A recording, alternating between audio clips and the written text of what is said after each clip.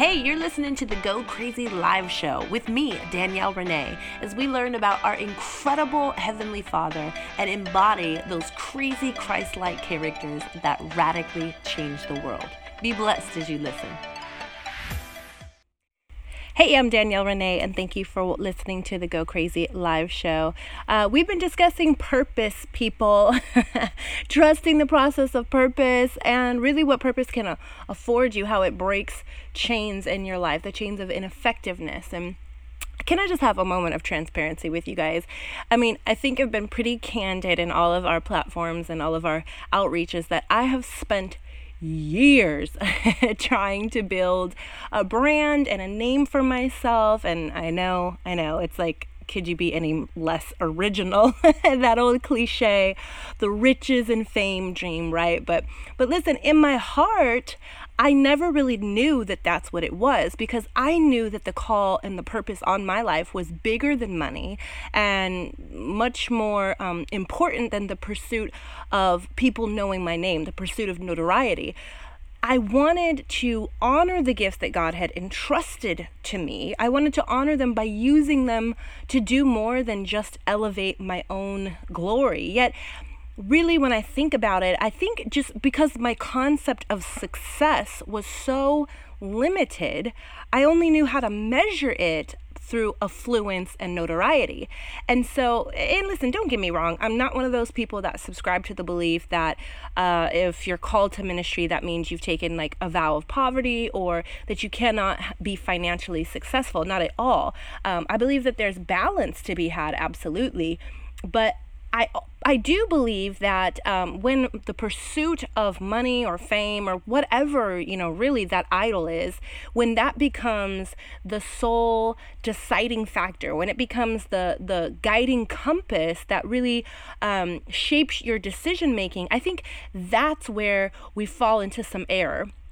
And I think that really it has to be a spiritual issue, that you're coming back to God constantly, asking Him to search your heart and kind of redirect you. And so I think for a lot of us, and certainly it was for myself just starting out in ministry, it's this kind of dichotomy, which, okay, that's just really a $100 word for a contrast between how we interpret and measure success.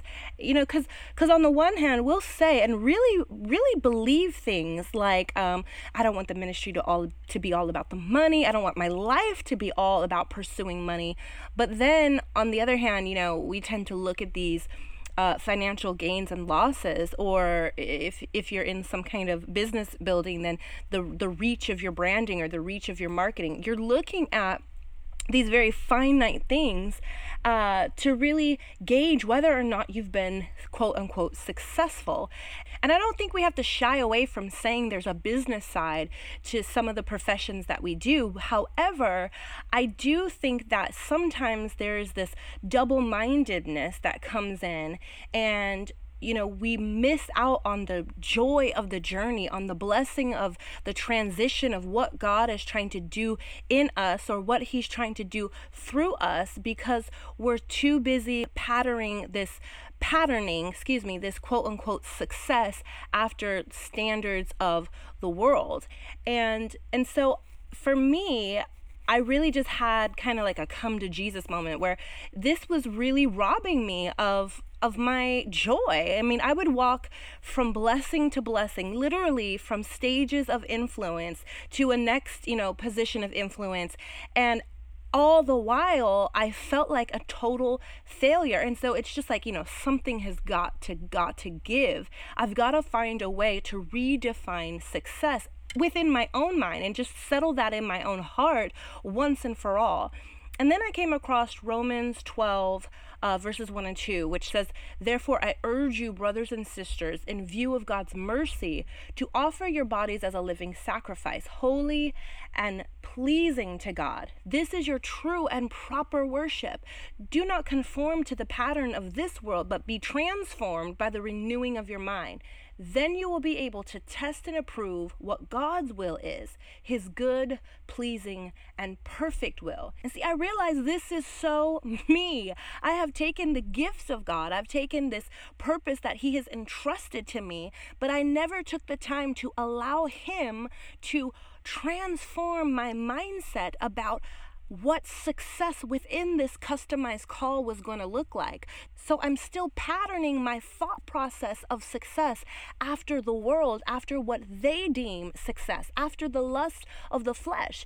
But what I realized is that the true measurement of whether or not we are effectively walking within our call, it's not going to be because we got all the fame, the money, or the notoriety, that we were looking for. It's not going to be any that or any other idol that we could think of. The true test of whether or not we have embraced the call of God on our lives is going to be a question of surrender. Are we willing to take everything in our lives, that these temporary things that we attribute value to, are we willing to watch them go up in flames as a sacrificial offering were God to require it? Or have we so patterned the desires of our hearts after the lust of the world that we're no longer becoming like our Father, that we're no longer bearing the image of Christ, who, if you'll remember, said, "Not my will, but yours be done"?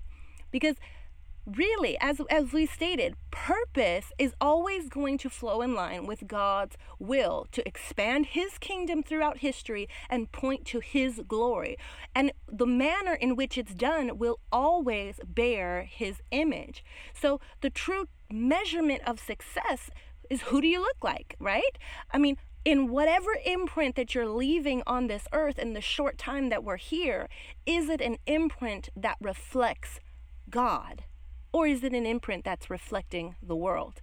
Because listen, God can lead us in every single one of these little decisions of our lives. He can lead us and guide us and help us through the day-to-day decision making. I mean, the book of Jeremiah says, "I know the plans that I have for you, plans to prosper you and not to harm you." God is completely invested in our success, and He's not a God that is above getting down in the nitty-gritty details of our lives.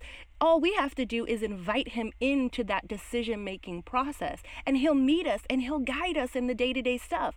But what we're talking about is that foundational question as to whether or not we have surrendered enough to extend the invitation, to give Him a seat at the table concerning defining what success looks like for our customized call. That's a sacrificial question.